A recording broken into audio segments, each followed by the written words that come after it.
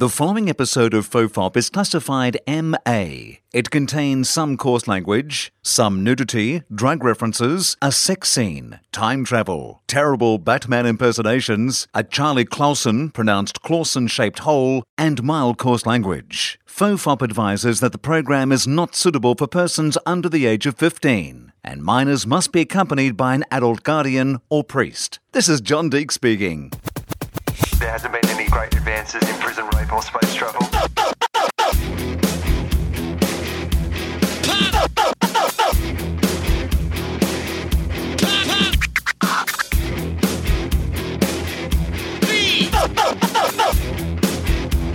The father, the bun, and the holy toast. Hello and welcome to FOFOP, FONUS episode, recorded backstage at my last show in the Sutherland Entertainment Centre in the Shire in Australia. I'm here with guest Charlie, Tom Ballard. Hello, Tom. Hello. Who's doing support for my gigs. Hello, I'm Charlie. Now, mate, have you performed in the Shire before? I have not performed in the Shire. I did a gig in Cronulla about a month ago, and it was quite nice, but very late. And a comedian that went on before me at one point talked about Tony Abbott and asked the question, I was like, hey, so what do you guys think of this Tony Abbott guy? And someone yelled out, yeah, he's great. So you were like, you might not enjoy my stuff. Nothing my scene, man. You might not be here off my mailing list. Yeah, they weren't there for Tom Ballard. They were there for a Tuesday night out, but it was fun. Do you find that, because, I mean, even doing support for my shows, even though I have a similar sensibility, there are certain topics in your show that, you certainly approach in different ways than I would. Right. Like, when you're walking out to do warm-up for one of my shows, do you have a sense of that it's my audience, or how does it work? Yeah. I mean, yeah. I think, as you say, we're probably in similar worlds with similar dreams and views. So I feel like if they've rocked up to a Will Anderson gig, they're prepared to hear some stuff. I don't know. There was the bit of the last one, DY, that was like, okay, this is, there are, in terms of edginess or in terms of a bit where you're going to get a gasp or a weird bit, they're a lot more frequent sometimes in certain places. I mean, even for me, there was points in that gig, as well as it was going, that I felt like halfway through a premise, they were composing letters. Like halfway through, they were like, they put down their pen at Dear ABC. Because you finally got to a punchline that they approved of. This isn't right at all. I mean, that's partly because we were performing that night in like a beautiful entertainment centre, but it's like a concert hall. Like it's a place where people are normally watching a symphony orchestra or something. So you already have that sense of, like or, if you're doing, Troy Cassadaly. If you're doing a dirty late night gig in some pub, people kind of have a different expectation. Yeah. So I mean, it's interesting that we mentioned the Shire though, and for people who are listening in America, the Shire is only about an hour out of Sydney, but kind of is famous for a couple of things, which is that people from the Shire don't like to go anywhere but the Shire. Like, it's not full of God's hobbits. country, I should We're in point God's out, country, sir. Yeah, but that's what they call it. They call it God's country. They don't understand why you would go anywhere else. And it is an amazingly beautiful part of Australia. Yeah. But it was also very famous for some race riots that got worldwide headlines. Yeah. And so there's that real mix of culture. So when you come down and do this sort of venue, clash of cultures, yes. And then bash of cultures, and then why don't you go back to your own suburb of cultures? Go back to your own fucking culture. Yeah. Yep. Yeah, go back to your own country or just down that train line to where you live. Yeah. But of course, when you come here and perform, the people who come out to these gigs are not, it's not like everyone has a Southern Cross tattoo here. Like these people are the people who are like, we get it. We get it. We just like living here. Which is such a lesson. I mean, you can be so prejudiced or, just patronising to a lot of gigs, I think, and doing a couple of regional gigs even in Australia. I think you totally find that there are people there with this interconnected world with the internet, the people often who rock up. I mean, now I guess maybe people sort of know where. But you've got to be speaking to the person in the audience who gets it. Yeah, absolutely. Like, otherwise, what's the point? You're cheating them. Yeah. I think about this now because I've certainly been guilty of that as well. Like broadening it out for a certain audience or that sort of thing. I was at the Gympie Muster. Now that's as Aussie. Clang. and as country as it gets, right? Oh, we get it, Will. You're on TV. God. 90% of the audience had cowboy hats. Like 90% of the audience had cowboy hats. Right. And I got to the part of And the the show, other 10% didn't have heads. Or like, oh yeah, they were like, they couldn't get a hat for 2 heads. Like it was, they said, at one stage we counted 3,000 heads in the tent. yeah. About 200 bodies. Oh. It was great. Come on, guys. Come on. Come on. Come on, As long man. as they're both laughing, right? Come on. But I got to the gay marriage chunk of the show, Yeah. and I almost didn't do it because I was at the Gympie Muster, and I did it, and they loved it because, of course, they're people. Yeah. And I would have hated it if some comedian I really like came to Sale. Yeah. And looked at Sale and went, I should only do jokes about Cold Chisel. God, And yeah. I would have assumed that they, like, don't get me wrong, they Yeah. would have been right. Yeah. You know, but you got to talk to the person who's glad you're there. You got to Yeah. talk to the person who gets what you do, No, right? it's the worst. And dying on stuff that you know is good and you care about and you believe in is a million times better than dying on this concocted version of yourself that is some kind of bizarre warp of who you are to try and appeal to people. And also, I mean, the thing for me is I love nothing more than, like, I don't expect that everyone agrees with the ideas that I'm expressing in my show. Yeah. Like, there's no part of you signing up to coming out to be entertained that you also have to agree with everything I say. Yeah. I don't They're agree. the creepiest gigs. That's a rally. That Right. becomes rallies. That becomes like cults. That's a white pride Exactly. rally. I'm like, I didn't bring any Kool-Aid. Did you guys expect we were going to fuck? Yeah. Like, that's not what this is. Yeah. I've just prepared some remarks I think you might find amusing. Yeah. Some of them contain thoughts I have about the world, but Yes.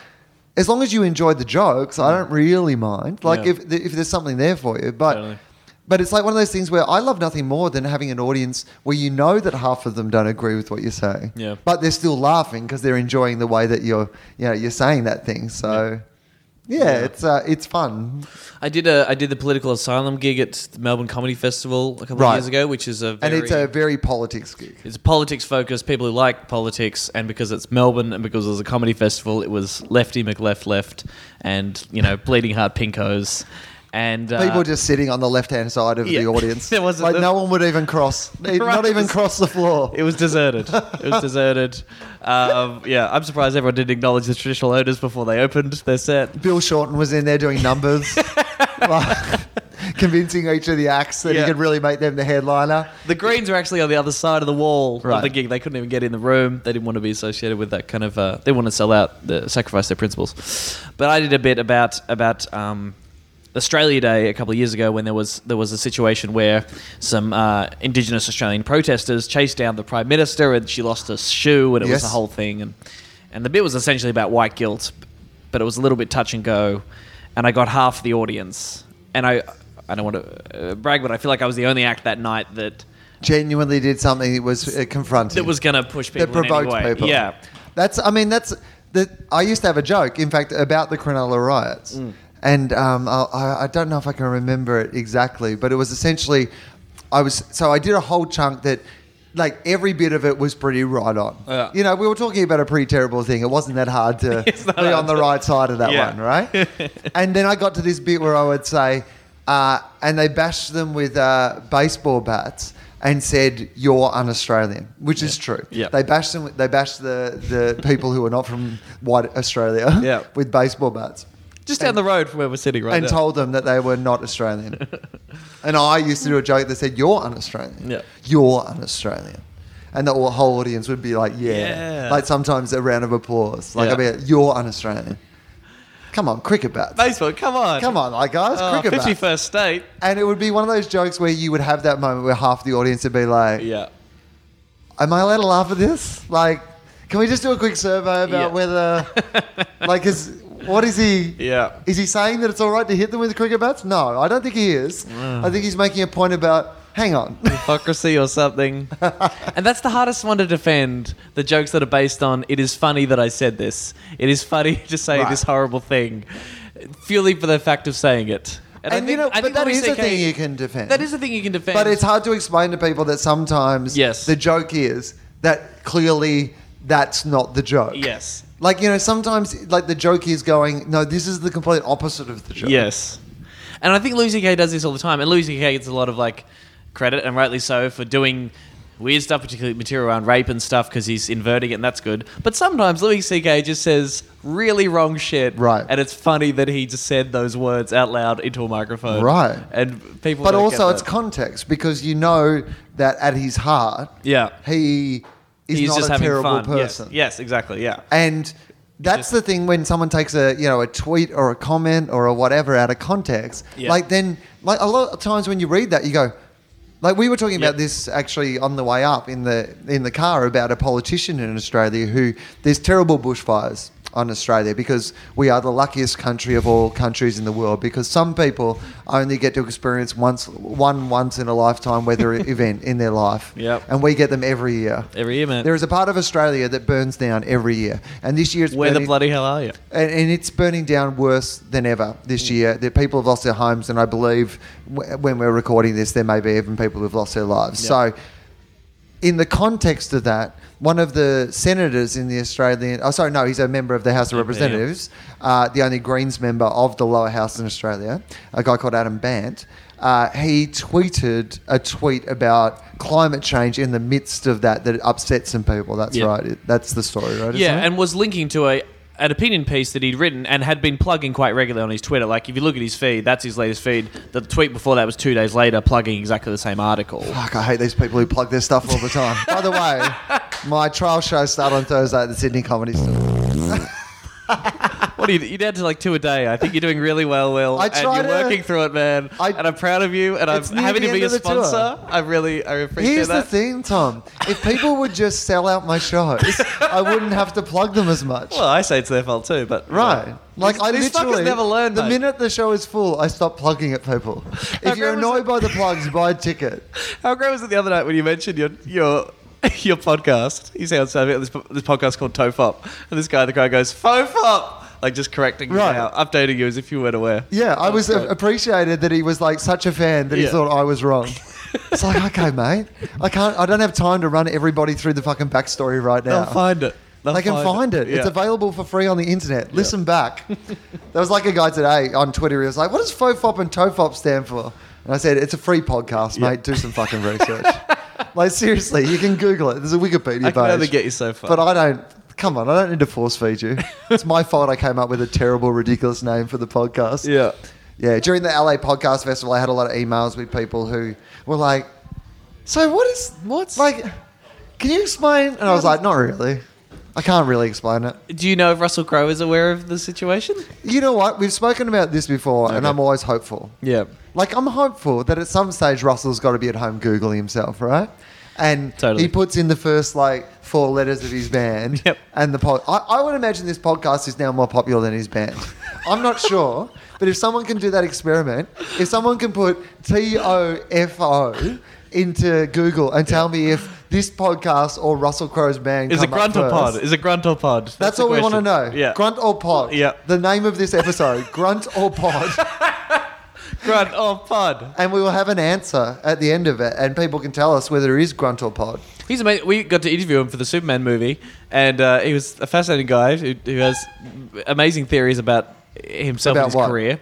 What do you mean? Well, what did he say? He was saying that his music has predicted his career. What do you mean? What do you mean? Now I need What to does he remember mean? the songs he was talking What about. you talking about, Russ? What you talking about, Rusty?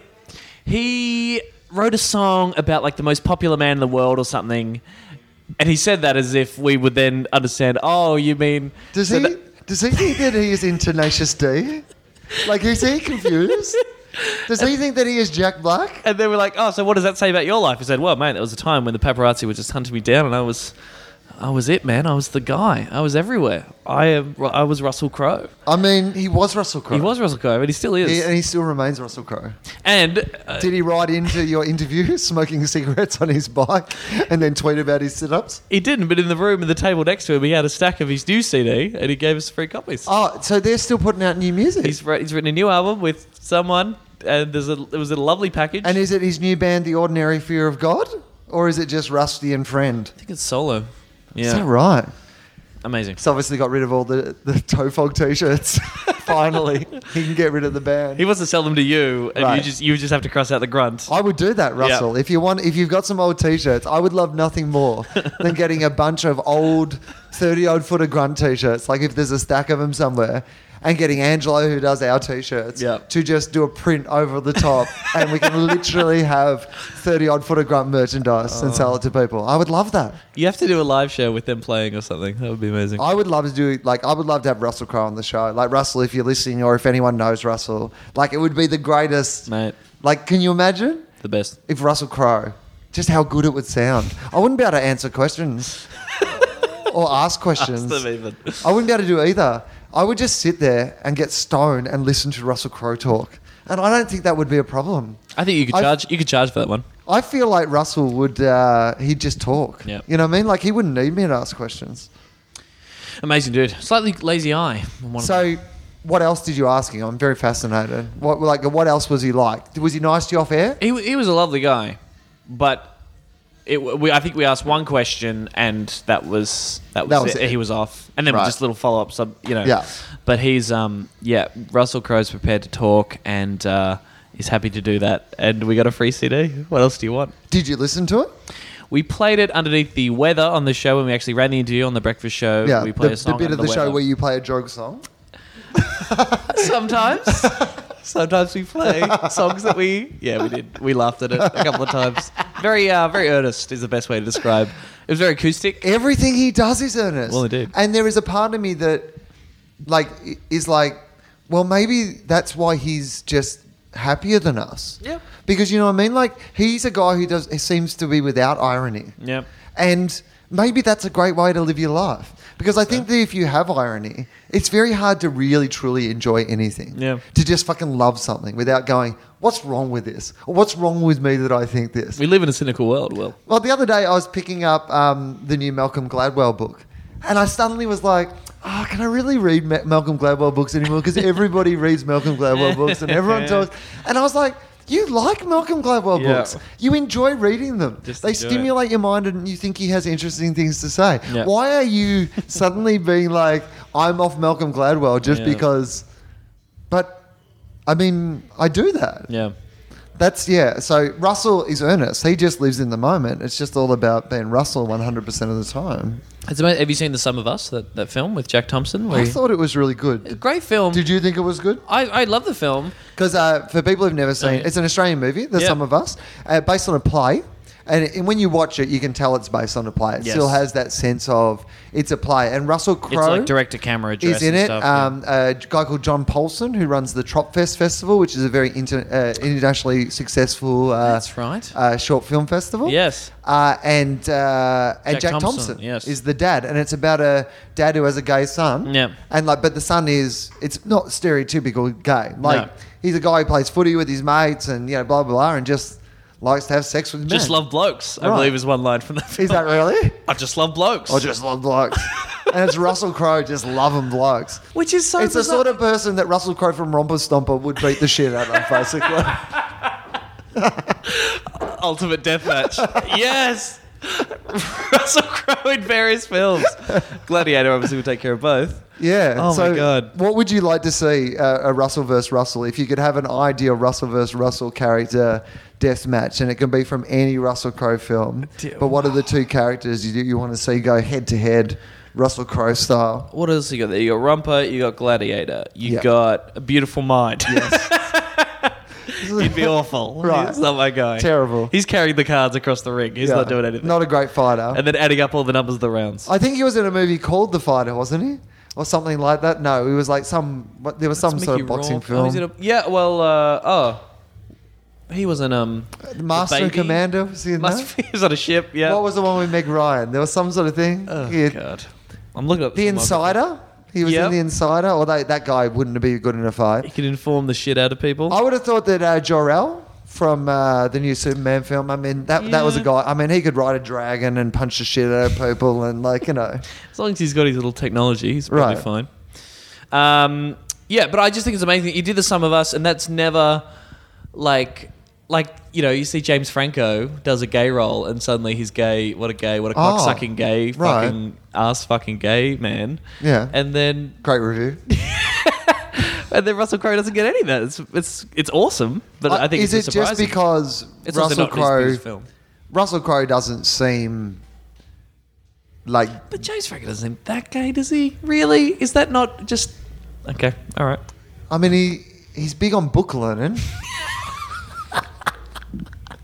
Well, the gays love that. Proof, that one. Great film. That was a good great film. film. It was in that. All right, what else has Russell Crowe done? Your Rumper Stumper. You've got Rumba Stumper, which is fantastic, by the way. incredible. That is incredible film. I LA went to- Confidential. Bud in LA Oh my Confidential. god, He yeah. would fuck you up, He did some good films for a while. dude. Okay, what else? The Insider, as you mentioned. Yes. Ooh, like Great a lot film. Of, Gladiator, of course. Should have been nominated for The Insider. Should have won for The Insider, won for Gladiator, Boom. which he shouldn't have won for, but anyway. Proof of Life. Oh, yeah? Okay. Isn't it? Beautiful Mind. We mentioned. Yep. Rubbish. Master and Commander. As long as he has the Cinderella Man is the boxing. Cinderella Man is a boxing film? Film. American Gangster. I've Oh, yeah. actually seen. Yeah, that's pretty good. Robin Hood, which I still Right. haven't seen. Yeah. I didn't hear great it was things. terrible. I mean, it was terrible. It was like, All right. Robin Hood is Gladiator now? Yeah. Like, yeah, no, that was terrible. Oh, dude. The ultimate role, Noah, in 2014, which we're going to get. Oh, yeah, Looking at the of course. story of Noah's Ark. Although I read in the paper today that it's not testing well Noah. Oh, no. Because it's in a reimagining where Noah is the first sort of environmental warrior. God. Yeah, no. Noah's gone a bit Adam Bant and put out an environmental tweet in the middle of a natural disaster. He's Sean Penn. He's Sean Penn. Everyone's like, fucking Noah, filling his boat up with fucking animals, lecturing the rest of us about fucking climate change. It's not happening. It's bullshit, Noah, with your opinions. Do you reckon there were deniers at the time? Back then, everyone. Everyone was a Noah denier.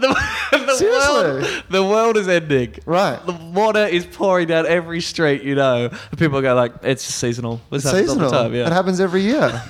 Put out the fires, didn't it? The massive flood. And of course, Les Miserables. Oh, yeah. You So know, that well, he was pretty good in that. Like his character. you know? Javert. Yeah. Oh, he wasn't very good at that. No, as in like his character would be good in He a would be fight. good, yes. Sorry. Okay, I'm with you. Yes, no, he wasn't very good at singing. But he's not good at singing, which is weird that But he he's has a still band great, where he keeps Russell. putting out music. All right, you're not going to get him on now. It's done. It's over. If he is this. Oh, no. I need him to come on and like...